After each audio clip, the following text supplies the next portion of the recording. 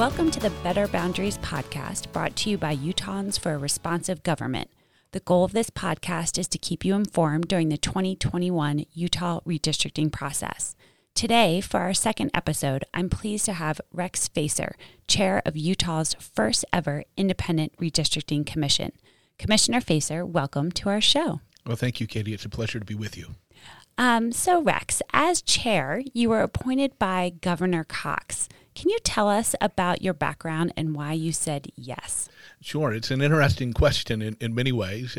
As a political outsider, in a lot of ways, I've taught public administration for 20 years at BYU. And as such, I've been very interested in public service. And I've taught my students about the value of public service. And so when you get a call from the governor, my immediate inclination is to want to say yes. And so they told me a little bit about what the task was. And I thought, well, this is a great opportunity to serve. And so I said, let's try it. Let's give it a go. And without knowing a whole lot of the details, we said yes. And then we found out about census delays and all the other chaos that then unfolded. Well, that's a good point. So the census is very delayed this year. It usually comes out in April, but instead you received the data mid-August. So maybe tell our listeners briefly the impact that has had. Sure. Yeah. Well, there's been some positives of the Census Bureau data being delayed. Now, the negative is that normally, as you said, we'd have it not in April, and we would have had several months to be working with it prior to having to submit maps. But because we had to wait until September, or nearly September to start drawing maps, that pushed our time frame much smaller. And so that means that instead of working on drawing maps for 2 or 3 hours a day, commissioners have been working on drawing maps for 6 to 10 hours a day. And that really pushes that map drawing process into a much more constrained time. Now, I think we're still getting quality maps, and I think we're still excited about the input that we're going to get from the public, but it does make it a much more constrained time period. Yeah, absolutely. And, I think it's interesting to note that the whole country is facing that same challenge. So that doesn't make it easier, but sometimes it's nice to know that you're not alone. Well, and not only are we not alone, but some people's deadlines were not moved. So they've had to be submitting maps now. So we at least have a couple of months to be drawing maps, getting input from the public, and changing those maps to meet the public's perspectives. So you mentioned that there's other commissioners and you have a team of 7. So tell us a little bit about who your fellow commissioners are and what the working culture is. Sure. Yeah, first of all, we've got a great working relationship among the commissioners. We get along very well. And the commission, as it was set up, 3 of the members were appointed by Republican leadership in the legislature. That's Commissioner Rob Bishop, Commissioner Lyle Hilliard, and then Commissioner Jeff Baker. Now, the thing that's unique about Jeff Baker is twofold. One, he's an independent on the commission, so we have 2 independents, one from the Republican side and one from the Democratic side. But Commissioner Baker also is a GIS expert, which has been very helpful for us in understanding some of the technical issues of map drawing and just managing the data and managing the maps. That's been very helpful. On the Democratic side, we have Commissioner Christine Durham, former Chief Justice of the Utah Supreme Court. We have Commissioner Karen Hale, and then Commissioner Bill Thorne, former appellate judge here in Utah. And so it really is great. We're in mapping teams right now, so we've got them divided up so we don't have any Republicans working with Republicans, and it's great to see that positive working culture that we have between the commissioners. They get along well. They're willing to work together, and we're just excited to be able to try and help Utah have a better product.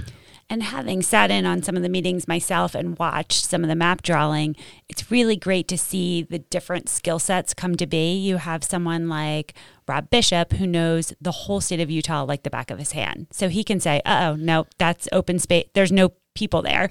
And then you have someone like Jeff Baker who brings this really technical, like, let's overlay this. Can you show me this data? And so it really is great to see that rapport among the commissioners. I've been very grateful to have such engaged colleagues who not only are committed to this process but committed to doing it well.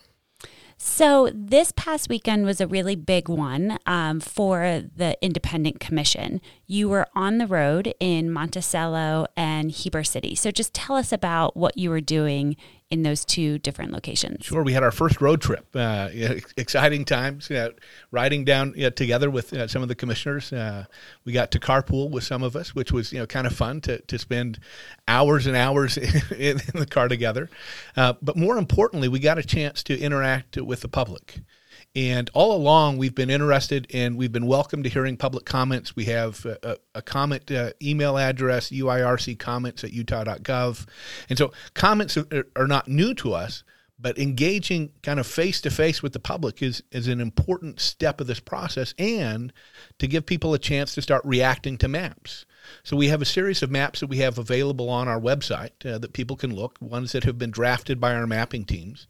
And they can start to give us public input. And when we were down in Monticello, for example, we were much more aware of some of the challenges that we had in drawing the districts, because you either have to go north out of San Juan County or you have to go west. And that allowed us to push on those questions to try and get the public's perspective. What makes most sense to you? What can we do to make sure that you feel like you're being represented, which was one of the concerns that the public, especially down in southeastern Utah, had, is they want to make sure they feel represented. And we want to make sure that the maps that we draw give them an opportunity to feel represented. And then when we were up in Heber, the dynamic was a little bit different because one, we have a larger population along the Wasatch back, and so we had folks from Park City and folks from Heber and Wasatch and Summit counties all trying to help us understand their perspectives about their community and what makes their community unique and how we can best represent their community through the districting process to make sure they're able to have their voices heard. And we had some terrific comments of people helping us understand some of the pitfalls of the previous maps, dividing up neighborhoods in at least three ways in some cases, and how they were not satisfied that they were being able to be heard by being carved up that way. And so the challenge that we now have is taking that input and trying to craft it into a map that makes sense, meets our population criteria, and then pays attention to all the other criteria that we have, our communities of interest, our cities and counties, and all of those kinds of things. So that's you've said so much in that. So let's start with Monticello, because I also was there, and I really enjoyed how practical the conversation was, and it was all about what is feasible.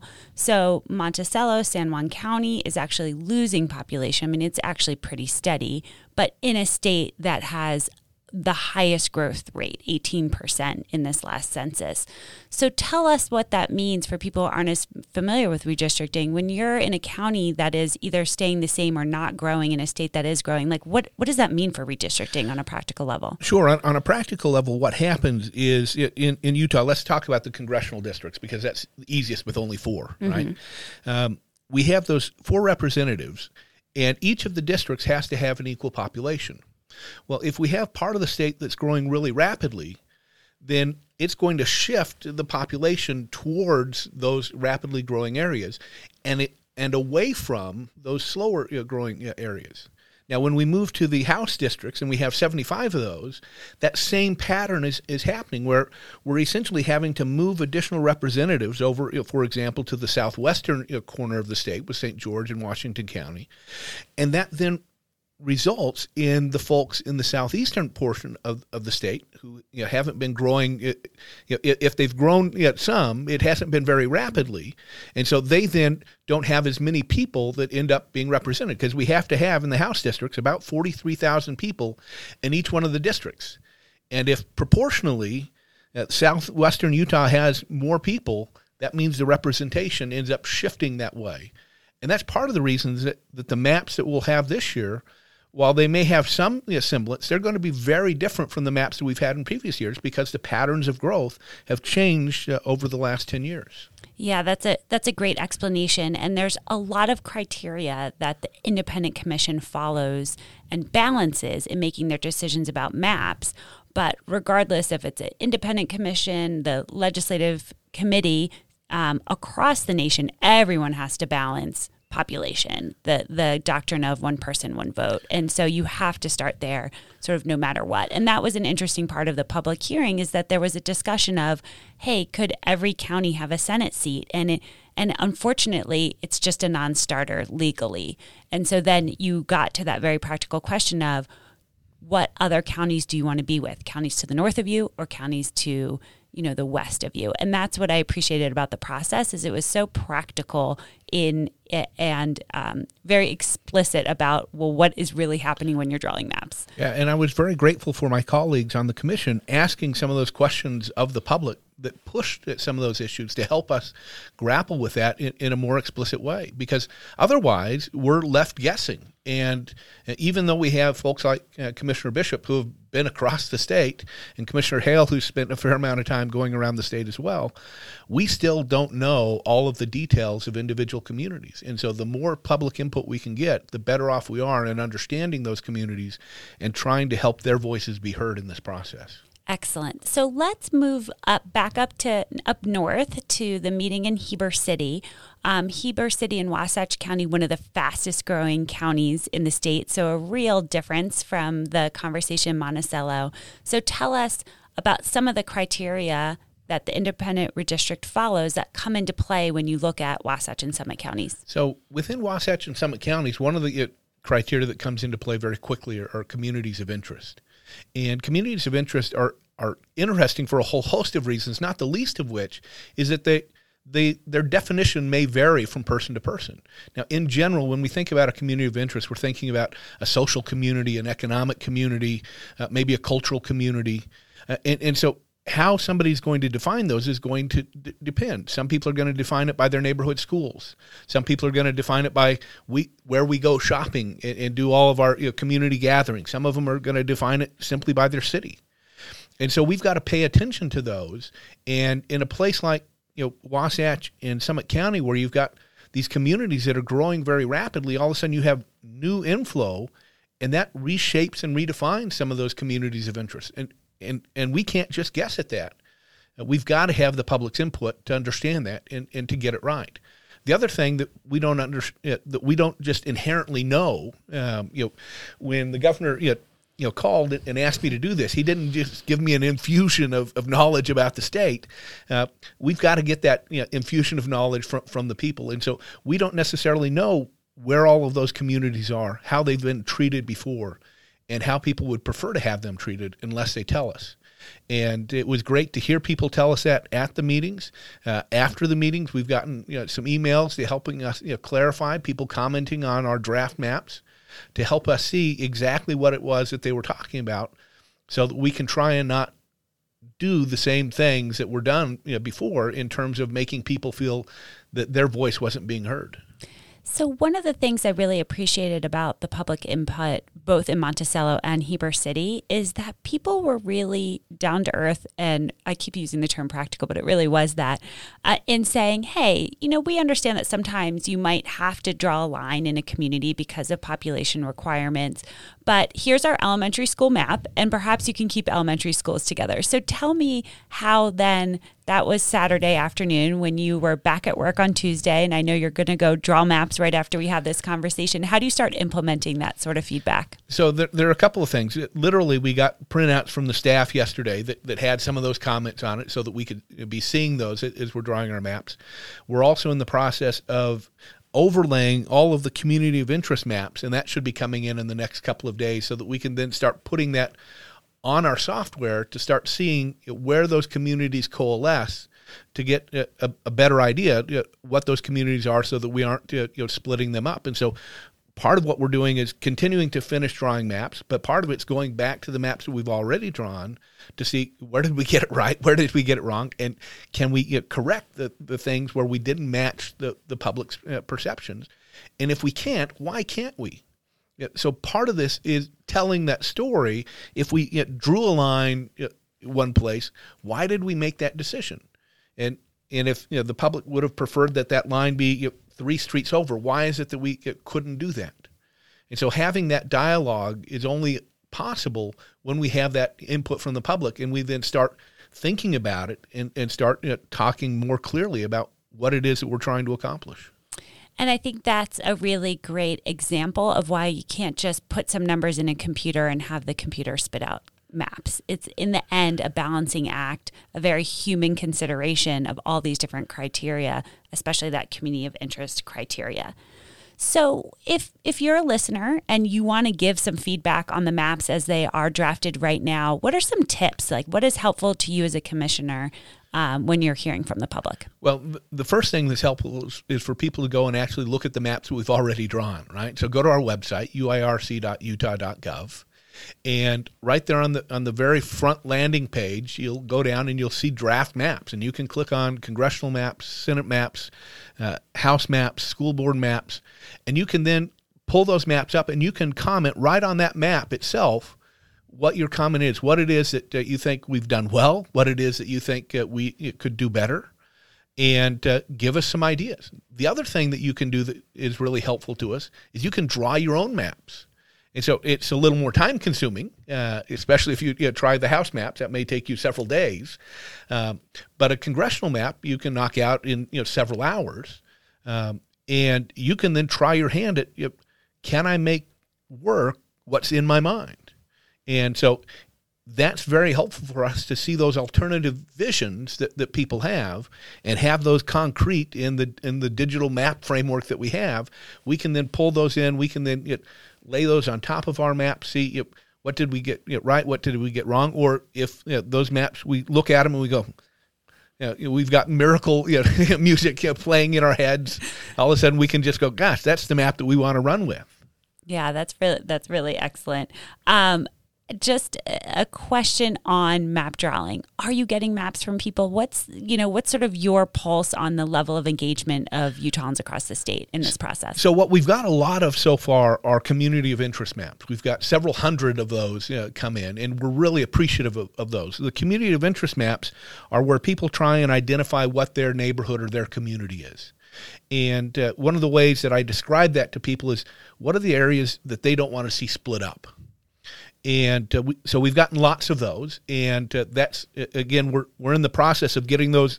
Some of them came in digitally, and we can run those through our program pretty quickly. Some of them came in with people literally drawing them by hand, and we've got to scan those in and then map them on top of the software. And so we're in the process this week of hopefully having those come live, so that not only can we see them, but we also can share those with the public, so the public can see those as well.